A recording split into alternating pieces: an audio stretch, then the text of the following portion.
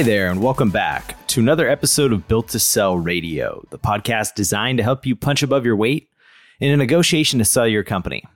Now, this week on the podcast, we have a special treat for you. So much so, we in fact turned this episode into a two-part series with none other than Mark Ferrier, who built the marketing agency Traffic Group to more than $2 million of EBITDA before it was acquired by the private equity group Onex in an 8-figure exit. In this first of a two-part interview, Mark shares the story of how he got started in the marketing agency world and how a rift with his former partners left him on the wrong end of a $2 million lawsuit. Here to share with you the full story is Mark Ferrier. Enjoy.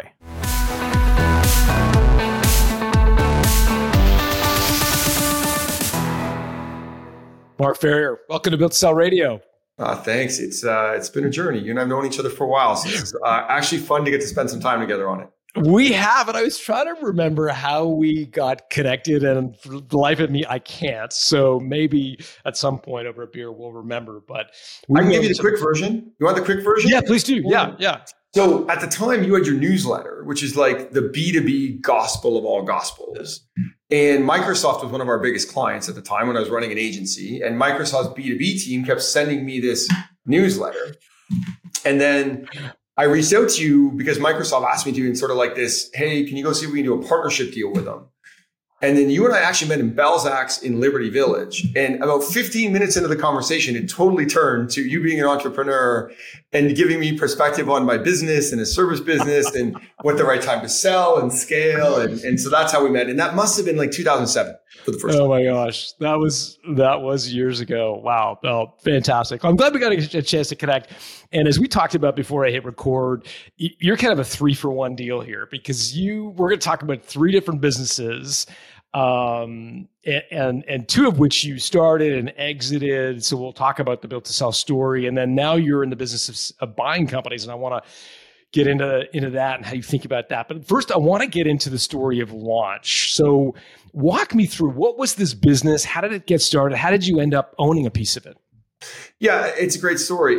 It's one of those where you always have a desire to be an entrepreneur, but then there's barriers to entrepreneurship, right? One is you need the right idea. One is capital. One is structure. One is resources. And so I worked for some guys in a marketing business right at a university almost. And the sort of key person was a bit of a mentor of mine.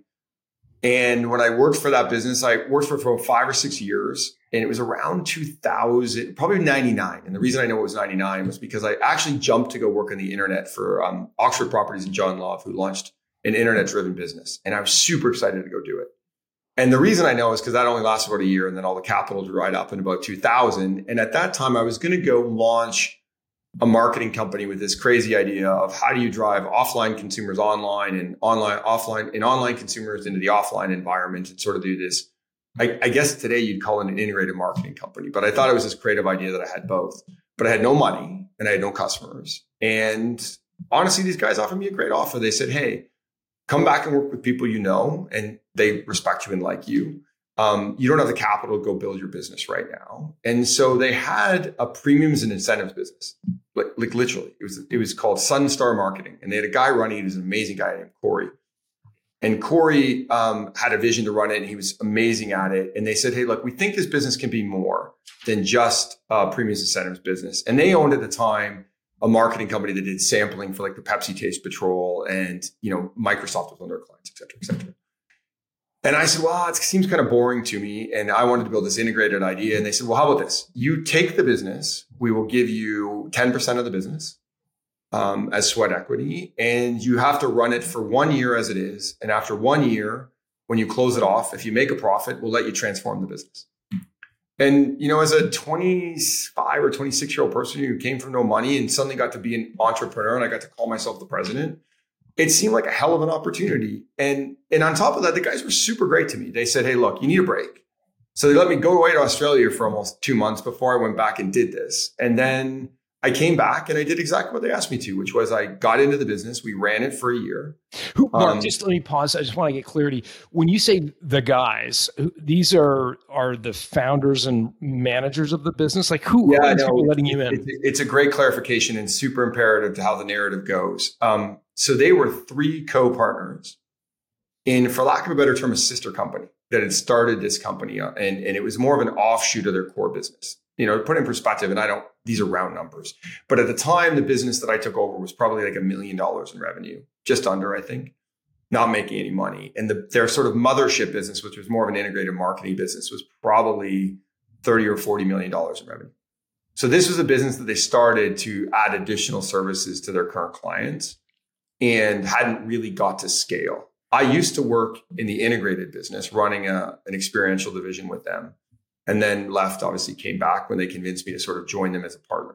Okay. And just for clarity, the business unit that was around $1 million was in the business of premiums and incentives. Yeah. That kind of, so things like the Pepsi challenge and giving away, juice things at supermarkets and that kind of stuff. Hat, t-shirts, golf balls. That's the way I describe it. Hats, t-shirts, golf balls. That was that business when I originally became a partner in it. Okay. And when you say they gave you 10% of the business in sweat equity, did they give 10% of the entire business or just the $1 million company? That's a small business. This is a small business. Got it. Okay. Very important part to the longer part of the theory, which was I owned a small piece of the smallest entity that was treated as an independent organization attached to, for lack of a better term, the mothership. Was it legally an independent part? Like, was it? Yeah, no, it totally was. It was because they had different shareholders. In other words, they had 2 additional shareholders in the smaller company, which was at the time was called Sunstar Marketing. We evolved that name to launch over time, which is part of the story. But yeah, so the 3 core owners of the master company owned it, and 2 people that had a sort of actually 3 people. This is where it gets interesting. Had a sweat equity deal. Their CFO of the mother company did. And then the current founder or person running it, and then they brought me in as well. Okay. That's helpful. Where does it go from there? Yeah. So, it was interesting, right? So frame the context up. 1, I was 26 years old. I wanted to be an entrepreneur. I was full of piss and vinegar, but didn't really have the other toolboxes, and they provided them in a platform. And so we built that business, and it was a really good business that we figured out how to way to be distinct and unique and all the things that we'd say to, when you're trying to figure out your product. And the business was growing. I think we took it from probably like $1 million in revenue to probably $2 million in revenue, fully integrating with some of their bigger clients, and the business was great. And then, problem number 1, and I would say the minority partner dilemma. And when I say that, I say it with a totally lateral view of I had the dilemma and my partners had a dilemma, right? So, and this is sort of the interesting part about how I would view it. And so the first part about it is I suddenly realized, oh my God, I'm doing all the hard work. I'm growing this business and I own 10% of it.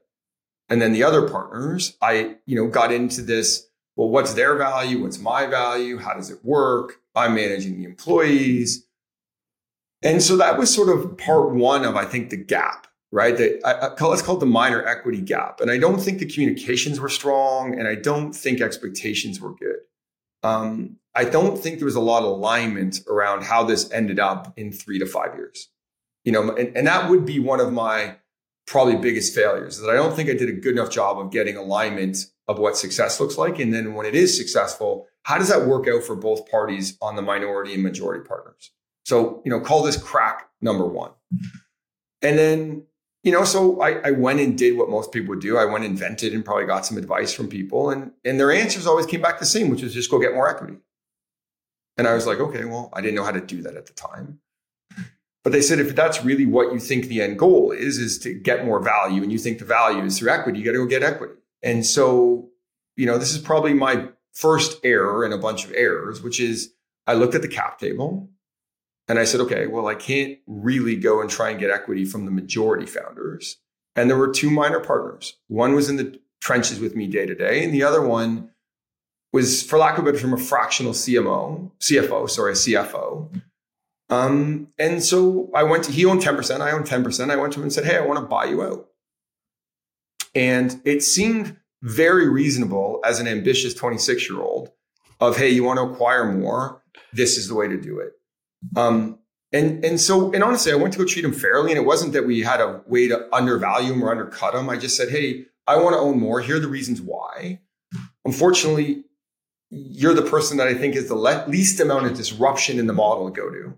Him and I were friends, had a big falling out. Probably 5 years later, we're friends again, is a good example, but in the story. But, and I think there's two things that I realized in it at this point. One, I underestimated the balance of active involvement and intellectual involvement in a business at this point with minor partners, right? People put minor partners in place for reasons, for the most part, I would say, right? And he provided a good one, which he was the financial controls. He was the financial mechanisms. He kept a young, highly ambitious person on the rails, right? He kept everything in place.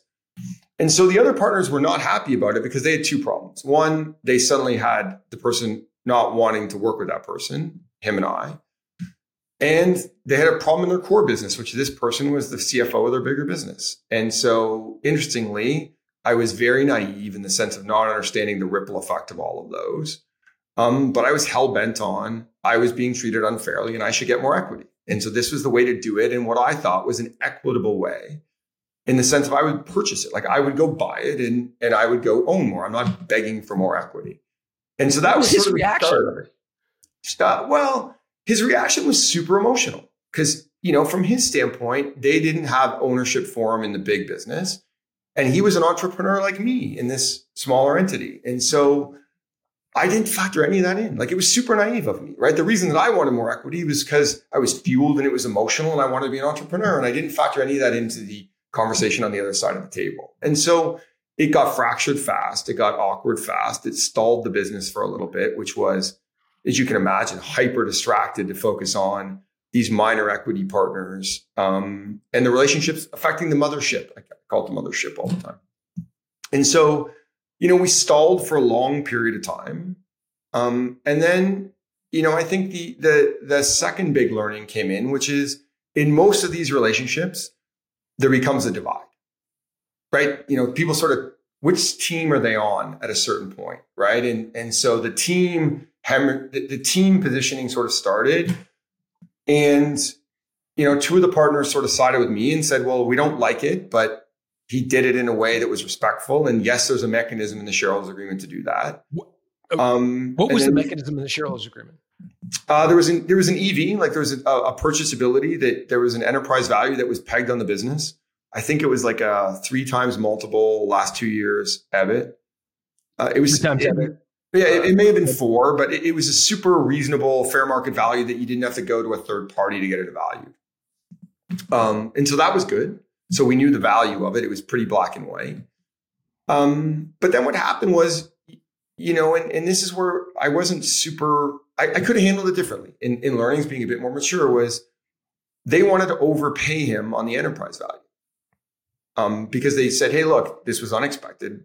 Yes, there's a mechanism for that. But like in all pieces, there's the black and white piece, and then there's the community and relationship piece to every agreement.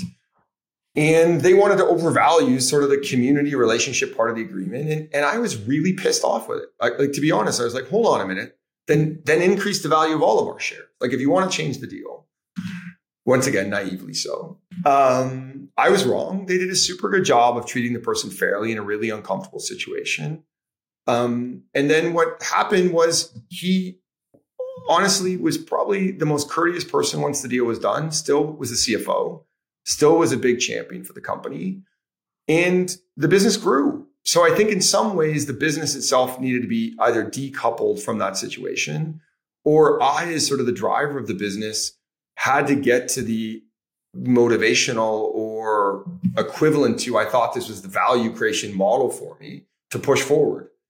And the business turned out, I think we grew the business to around, it was probably around $5 million.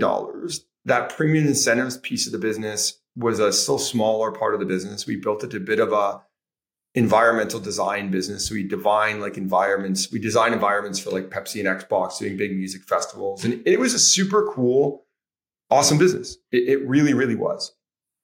But the learning was the fracturing that I did in the partnership never went away. It actually never went away.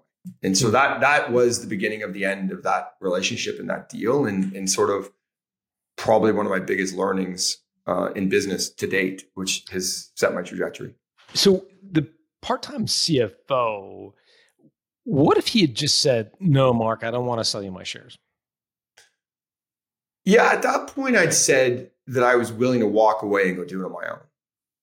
But that was more arrogance than reality. I don't think I would have. I think I probably would have found a way to either try and renegotiate the deal. Because for me, it was super exciting to be an entrepreneur. And I didn't really have the means to do it any other way. And so I think ultimately he was a bigger man. I don't think my process was a great way. And I think that he had a bigger view that, hey, look, okay, this isn't ideal, but the business should succeed because there's other people involved. And so he made that choice, somewhat coerced by other partners.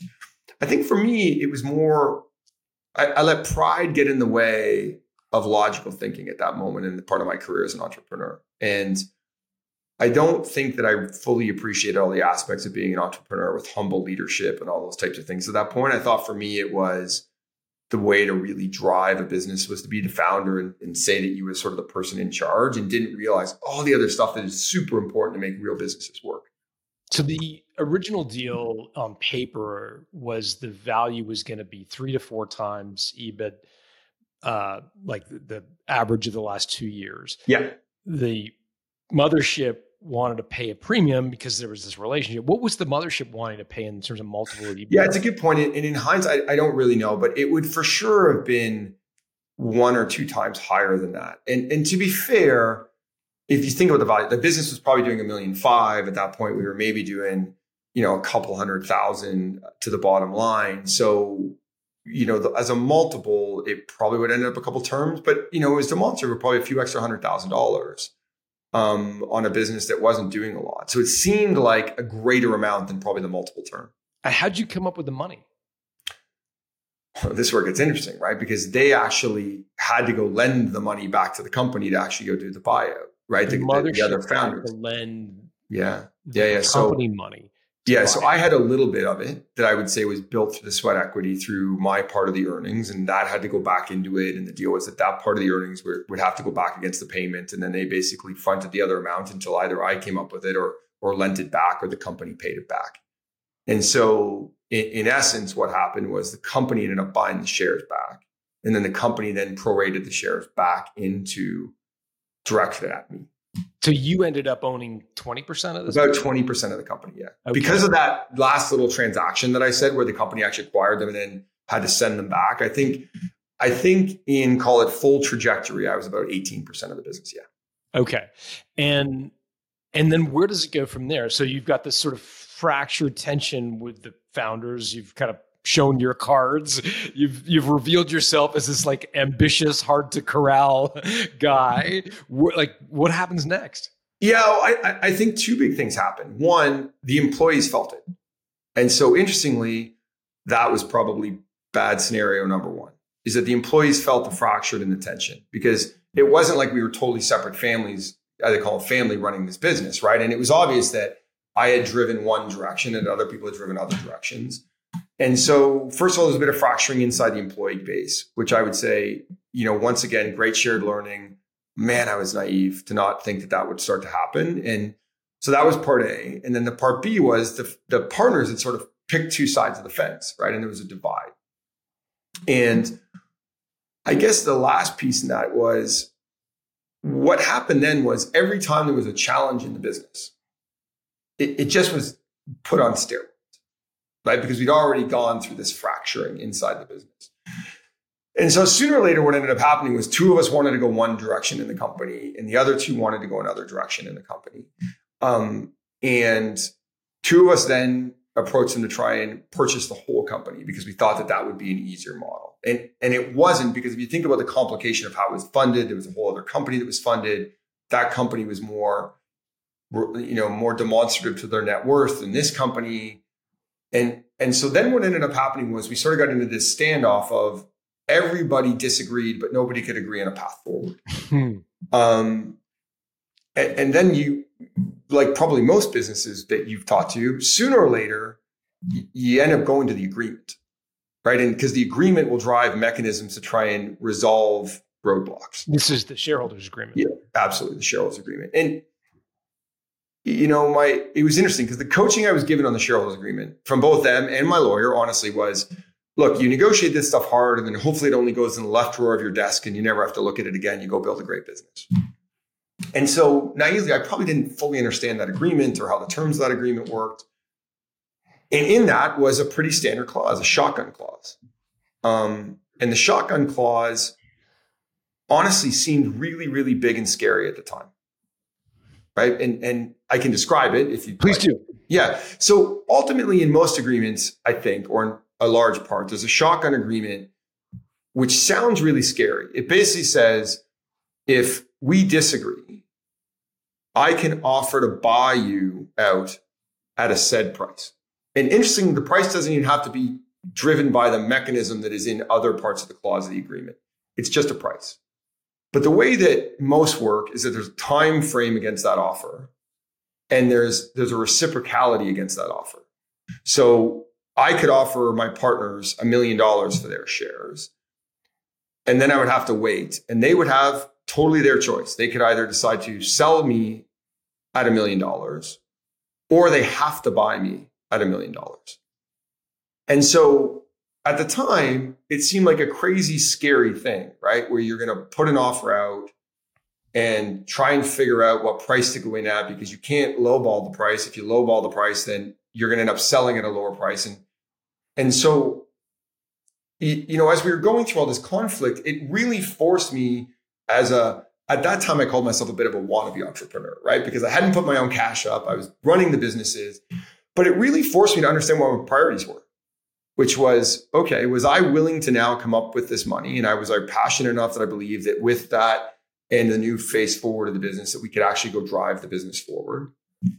And at the same time, probably like most founders in a certain piece of their business, I believe that the business defined me at the time, right? I wanted to be a founder. I didn't want to be an entrepreneur. Sorry, I didn't want to be an employee. I wanted to be an entrepreneur. This is my shot. And so this one clause actually drives a lot of clarity in what you want in these really tensive situations, I would say.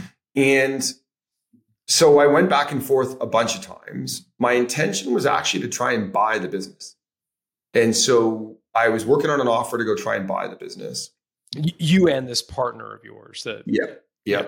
So and then right in the middle of it, I ended up getting a shotgun from one of the partners where they set the price. And then I had 10 days. And so this is where the naivety of everything that I've explained to you leading up to this point really comes to a crescendo, because I was like, well, this is like, whoa. What do you mean you're shotgunning me? Because I'm the guy driving the business. And they basically said, hey, look, we don't want to deal with it anymore. And so the business needs resolution, and we're prepared to have you walk in order to get resolution. And we'd rather be the drivers of it than the acceptors of it.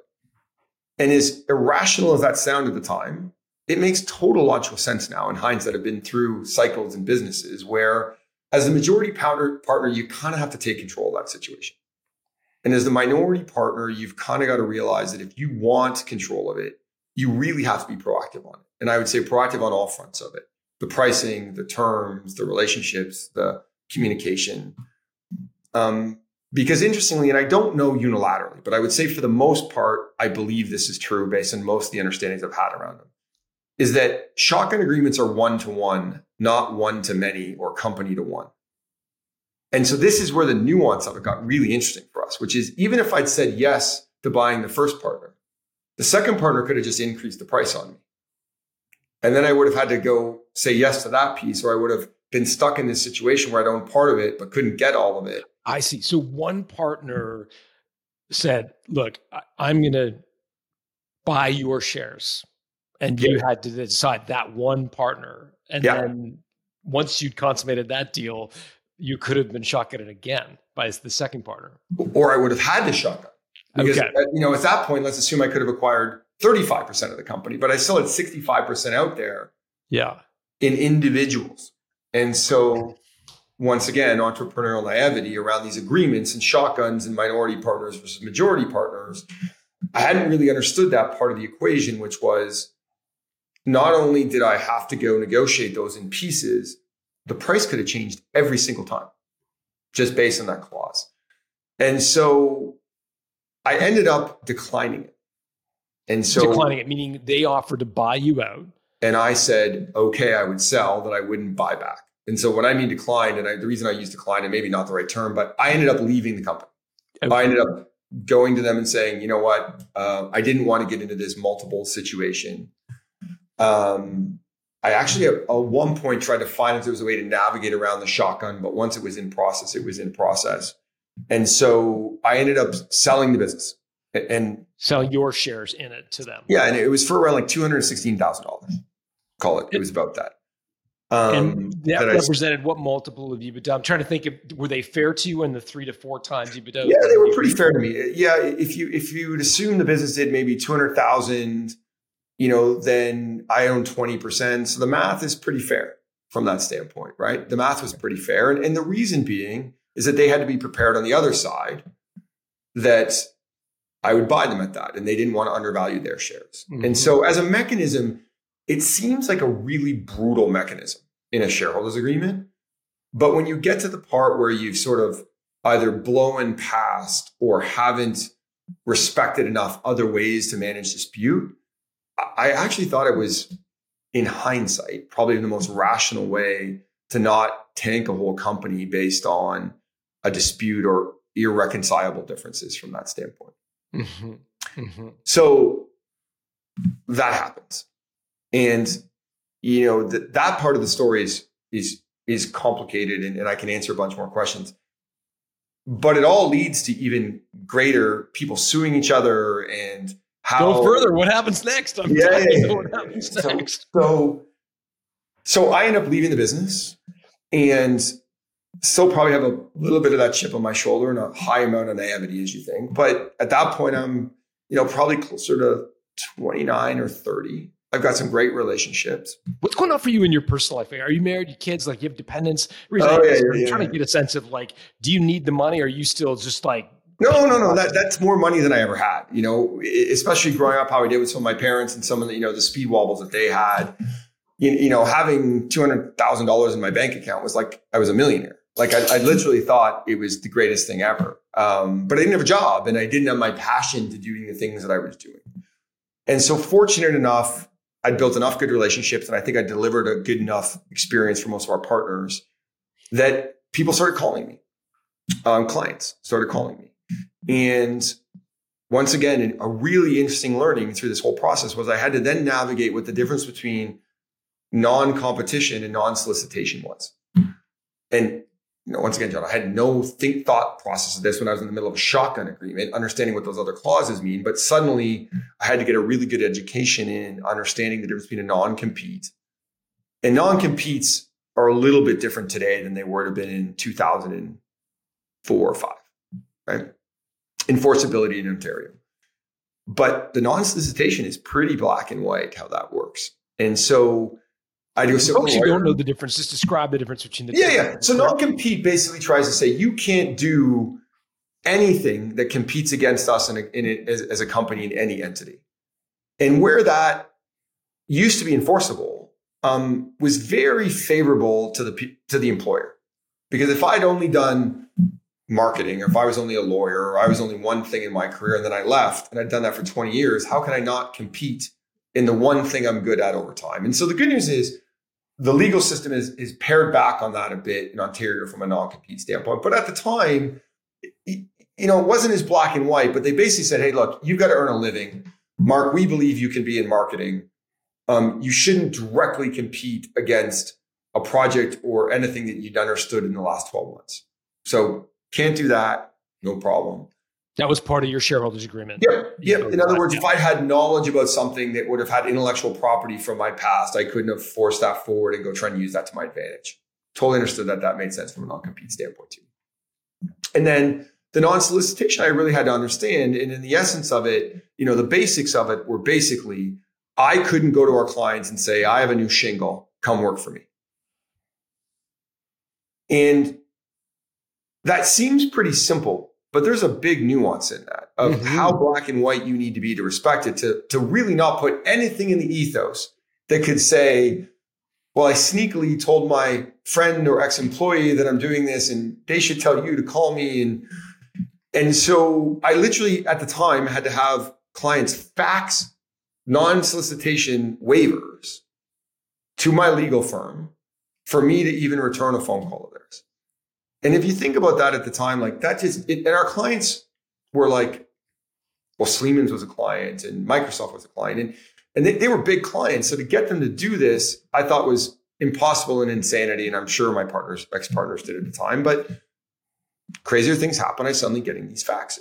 So these faxes, to be clear, are saying from Microsoft, we would like to work with Mark's new company. He did not solicit us. This is us doing this on our own. Yeah, Microsoft's probably bad example. So let's take Microsoft out as an example. And the reason was they sort of, in a very good way, Microsoft was like, look, anyone's business is not my problem. I run my business. I pick our partners. Yeah. Right. But some of our other partners, that's exactly what they did. They said, hey, look, we really like Mark's service. We really thought that he did a good job. I hear he's starting a new company. We want to do some consulting or we want to do some projects for us. And I would have to say to them, well, I can't return your phone call. Please call our lawyer. And basically the piece of paper would say, Mark didn't reach out to us. We're legally binding that we didn't do that. And that we approached him to do services for us, black and white. And then once that would get approved, I could actually follow up with people and start to go do work. I love this. I know. Well, I wish I could tell you it ends there. And so, you know, you kind of got to put it into those two buckets, right? Of partners that were sort of said, hey, that was a good idea. And then bigger corporations who said, look, none of this is my problem. Go from there, right? And so I was very fortunate that I had enough of both of those buckets of partners say, hey, look, we will work with you. Some were all in and said, we really want to work with you. We believe in what you said. You know, whether they did that because they disagreed on how the past company went, or they were super passionate about our services, or we just had a better idea. They were really passionate. And some individuals at those companies were super supportive of us. And so we started to build our business.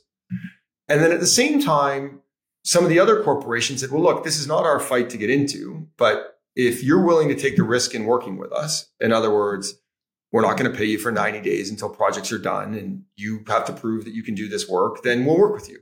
And so I was fortunate enough to get a bit of both of those businesses and clients. And, you know, we were building a good business. We were pretty small at the time. I think at the time I maybe had 4 or 5 employees. So, you know, on aggregate, you know, we were probably doing a few $100,000 in sales, maybe $500,000 or $600,000 in sales. And Mark, is this the early iteration of Traff? What became Traffik? This is Traffik. Yeah. Okay. Yeah. So this is, I originally set it up as a consultancy. And then that actually, you know, by the time I'd hired 4 or 5 employees, we actually changed the name to Traffik. And so Traffik at the time was running and we started to sort of build a small agency, for lack of a better term, at the time. So yes, it's a great point. So this was around 2004, 2005.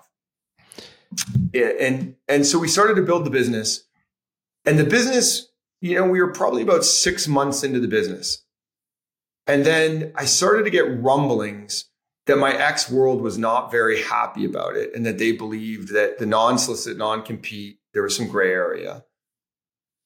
And then honestly, I think that there was a second piece to it that I was unable to see at the time, which was they built a great business and they had a bunch of employees and they had a bunch of customers.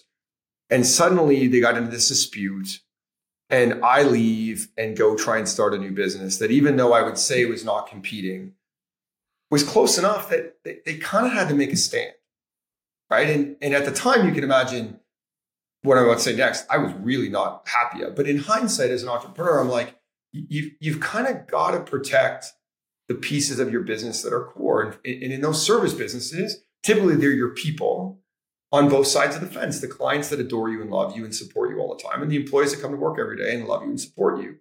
And when you have somebody leave and be as disruptive to that, as I didn't think I was, but in hindsight, I must have been, you kind of got to draw a line in the sand. And so, you know, to answer your earlier question, I just started dating Beth, who I'm married to now. And we were sort of cohabitating. She was at my house a lot. And by that point, I remembered, I'd found out that they were going to sue me. And And I'd found out about it because they were obviously had to go to some other partners and clients and sort of try and build the position. And so as I found that out, I was like, oh, that's going to be really bad. Like, I didn't understand that. That was terrifying to me. You know, you get angry. You're like, I did nothing wrong. I followed all these agreements. And so, you know, at the time, our lawyer said, well, look, there's evidence that they'd obviously gone to the marketplace and said some things. And so, unfortunately, you're going to have to sue them back. And so wait, you're going to sue them back for what? Defamation and a bunch of, you know, basically messaging in the marketplace that was preventing me from being able to be successful or even run my business. You get wind that they're going to sue you. Correct. Because you haven't honored the spirit of the non-solicitation, non-compete. Correct. You get wind of that, and the lawyer's like, well, you better, you know, they've been bad-mouthing you in the marketplace, so you better reciprocate and sue them for defamation. Yeah, and at the time, I get it, and I get it even now as hey, this is not going to go well. There's got to be a strategy that at least we understand that there's some balance in this. And honestly, I hated every minute of it. I hated every minute of all pieces of it, right? I didn't 100%. Want to sue. For me, it seemed like the wrong way to solve a problem. Sure. And on the flip side, I was terrified to be sued, right? And then once I realized I got sued, and here's the personal relationship part. I remember this vividly. We lived at College in Clinton at the time. There was a men's clothing store called Pasqualino. And I lived right above it. There was this bay window, and Beth was in the bay window. And I remember she came home and I said to her, hey, so I'm going to get sued. And she's like, what? How can you get sued? And I'm like, I'm going to get sued. And I don't think it's going to be like for $10 because there's businesses and clients involved. At the time, I had no idea what was going to happen. And I remember she looking at me like, well, do you have money to be sued? And I'm like, well, no, all I have is the money they gave me. And I've spent most of it trying to hire some employees and build a business. So I don't really know how this is all going to go down. But, you know, the narrative in a funny story was now it was a bit of a game of who is going to get served papers first. And so you start suing everyone. And so what ended up happening was I literally had a hideout in my house for about 3 days. And Beth at the time would leave to go to work and there'd be someone running her down the street saying, hey, do you know Mark Ferrier? And she'd say, I have no idea who this person was. And like she really loved you, Mark. Just to be clear, she must have really, really liked you. I think she has a lot of tolerance for me now, but yes, I think in those days we really built some loving, interesting relationships. And to the point where at the time there was a restaurant on the Queen Street in Toronto called Jahoski that a really good friend of mine was opening, and it was the grand opening night. I had a little bit of investment in that, and so I had to leave the house. And so I literally remember crawling over the back fence of our house at the time, going down the back alley and knocking on a restaurant door on College Street and having to walk through the restaurant while Beth picked me up on the street so I could avoid getting served by papers. Why? Sorry, this is a hilarious story, but why did you not want to get served? Apparently at the time, and I'm not a legal expert, I'm sure you have a lawyer on the phone, but it was an order of the cases being registered in the Ontario legal system. Okay. And so our lawyer basically said, we think the strategy should be to try and get ours registered before theirs gets registered. And I guess it can't be registered until you're physically served with the paper. Got it. Okay. Once again, I feel like I'm in a movie right now. Like I don't know any of this and I'm trying to figure it out. And once again, I was super angry and frustrated and hurt. And looking back on it, I totally understand rationally why these guys did what they needed to do. Right? And so I finally got served the papers, and it was for $2 million. So I got sued for $2 million. Wait, you got $200,000 when you left. How did they come up with $2 million as the? Well, it was $2 million, and scarier part of it was like there were client names in the lawsuit around, hey, you did this with this client, you did this for that client, and you know, probably of 5 or 6 entrepreneurial lessons that I'm sure all the successful entrepreneurs on your podcast and in your book would tell you, right? There's these moments when in hindsight or in the moment you realize, oh shit, this is one of those moments they talk about being an entrepreneur, right? I suddenly realized, forget the money thing, because to your point, I couldn't make the math work anyway. Like you couldn't sue me for that. But because I could have never paid it. But what I realized was my whole reputation in this marketplace was in these documents, right? Like I had to go to my clients and say, I didn't do it. Your name's in it. I'm sorry. I got to get your name out of a lawsuit. You know, the people at those businesses that stood up for me, now their boss and legal team and CFO are coming to them saying, well, whoa. I know you like these people, but now we're in the middle of all this mess. And, you know, probably one of the lowest modes of my entire career was realizing that part of the equation. Not even the money, realizing my entire reputation is built in this document. And if I don't figure out a way to solve that problem, the money is going to be totally irrelevant. I got to find a new career and build a new brand. And, you know, so the lawsuit starts and, you know, clients are involved, and then obviously clients do what all clients should do. They're like, well, I don't care what your guys' dispute is, get my name out of it. So some of them I was able to negotiate to get their name out of, and some forced themselves out of. Mark, before you go further, though, I want to know, like, who ended up serving who? Did you finally get caught in the back alley of the restaurant? Or what? I think what ended up happening was it almost got to the same day everyone got the papers. At a certain point, we were like, we got to get on with this. I can't be crawling around my floor anymore. And the sequencing was super tight. Like, I can't remember the exact sequencing, but it was finally like, I got a phone call that said, look, let's just move on. Yeah. And so we get sued. I start to understand the papers. It's for $2 million. Clients' names are involved. I suddenly realize this is bigger than the money. And, you know, we start to go down this process. And a few things happen in the process. One is we're still running our business. I now got to go talk to employees and say, hey, this thing from the past is now here. I had a partner at the time who wanted to be a partner and said, hey, whoa. We need to find a different deal. I don't want my name to be tied up in this. So my new future companies, partnership and shareholders agreements all got blown up. You know, employees were coming to me basically saying, are you really a good person, bad person? Like you can imagine, right? Oh, and, man. Yeah. And part of that is because I made the choice that said I wasn't going to hide from it. I wasn't going to publicize it, but I wasn't going to hide from it because I just thought hiding from it, if you go back to like the reputation and my brand and all of that, if I hid from it, I just thought it would be the exact opposite thing to do in life. And so I didn't. And so it dragged, right? And it went back and forth and there were multiple pieces. And then, you know, at one point there was an offer to settle, and the offer to settle was for something way more reasonable, you know, maybe $100,000. And in the settlement, though, it was basically an acknowledgement that I'd done all the things that I shouldn't have done. I went and took clients, that I premeditated this, that I put reputational things in the marketplace in order to get ahead faster. And, you know, none of those things were true.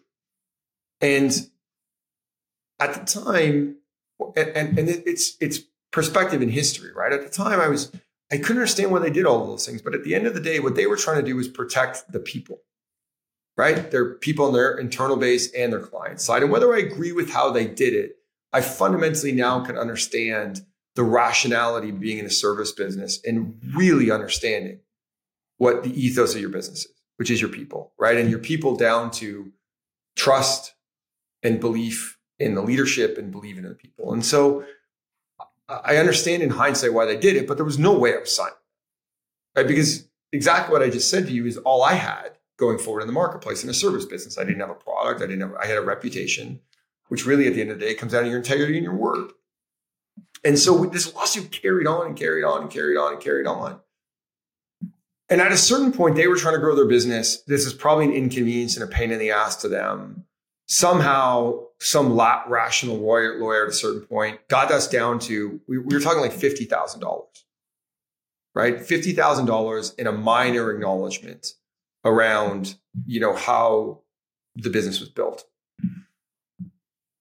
And at that point, I remember sitting down with Beth and she's like, this is great. This is like $50,000 or $25,000. The company's doing well. We are done. Like, let's plan a celebratory dinner on Friday and let's just move on. And I remember saying no.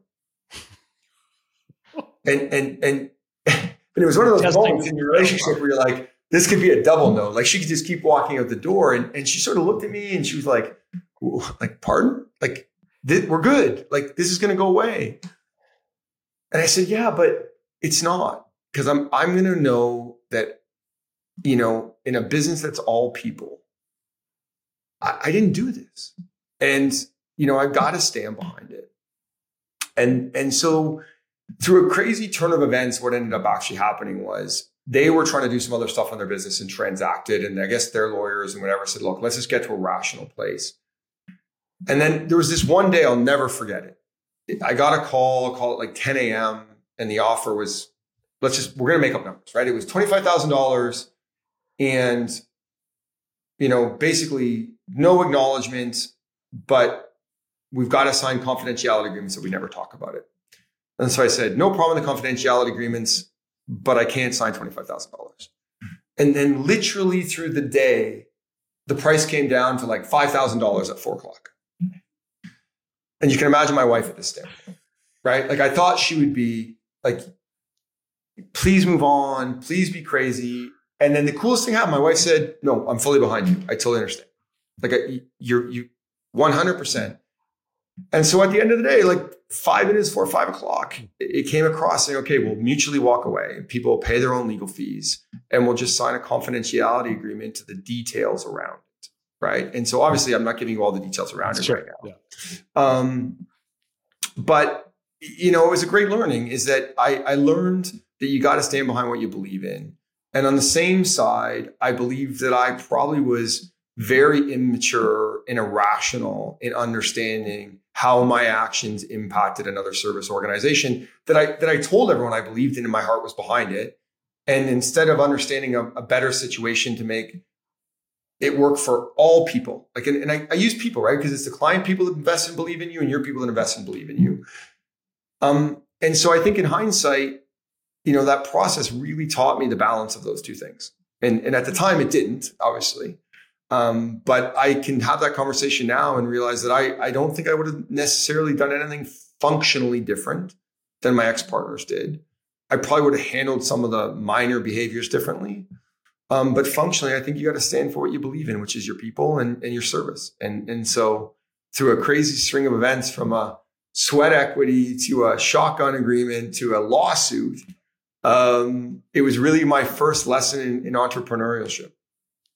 I love that story. What an incredible turn of events, and the fact that you stuck to your guns, and I think, you know, we all kind of look back on stuff, what we were like when we were 20s, and think, oh, geez, sometimes it's a bit cringeworthy. At least for me, I think about some of the things I did, you know, with all the ambition, and then you realize with a little bit of time that maybe, well, I won't put words in your mouth, but I know. I'm grateful for you sharing the story for sure. Yeah, I think, especially in the service-driven businesses, I think that's the thing that I learned the most is the ethos of these service businesses are super connected to the founder, the people, the clients, the passion. And I think my learnings in all of these are the structure of that agreement that you put together for partnerships. And whether they're 50-50 partnerships, which sometimes are even more challenging, as you know, and have probably experienced on the podcast, to minor partnerships. I think if you go into it with the understanding and learnings that I didn't have at the time, which is the service businesses are really about the people on both sides of the fence. And in order to keep that business existing, I think my learning is if you write share purchase agreements or shareholders agreements with that intent, I actually think you'll be in a better place for the most part. And have mechanisms to protect the people on both sides of the fence, which is really the business and the brand you're in the service side, because you just don't have the assets to start dividing up. And you're not, you know, in service businesses, it's almost like a divorce more than it is a business sale at times. And I think that is where this whole experience has taught me a little bit better. And so that would be the thing that I probably naively so didn't understand till way later in life, was how to make sure that when you build those agreements, whether it's minor partnerships or whatever, that you really understand how in a service business, coming out the other end with a service business, whoever owns that service business, is really the most important part. And there you have it for part 1 of this 2-part interview with Mark Ferrier. Next week, we're going to hear how Mark picked up the pieces and how he started Traffic, a company that he went on to sell to Onex in an 8-figure exit deal. If you enjoyed today's episode, then as always, hit that subscribe button wherever you listen to your favorite shows. And if you want to help support the podcast, you can do so by heading over to Apple Podcasts, where there you have a chance to leave a rating and review. Ratings and reviews truly help our show grow and get in front of more business owners just like you. For show notes, including links to everything referenced in today's episode, be sure to visit the episode page, which you'll be able to find over at builttosell.com. If you know of someone who'd be a great fit to be a guest right here on the show, you can actually nominate them. Head over to builttosell.com/nominate, and there you'll have the chance to nominate yourself or someone else to be a guest right here on the show with John. Special thanks to Dennis Labataglia for handling today's audio engineering, and thank you to our community of certified value builders who help us bring our message to you. Our advisors are experts in helping you build the value of your company. To get in touch with an advisor or learn how to become one yourself, head over to valuebuilder.com. I'm Colin Morgan, and I look forward to talking to you again next week.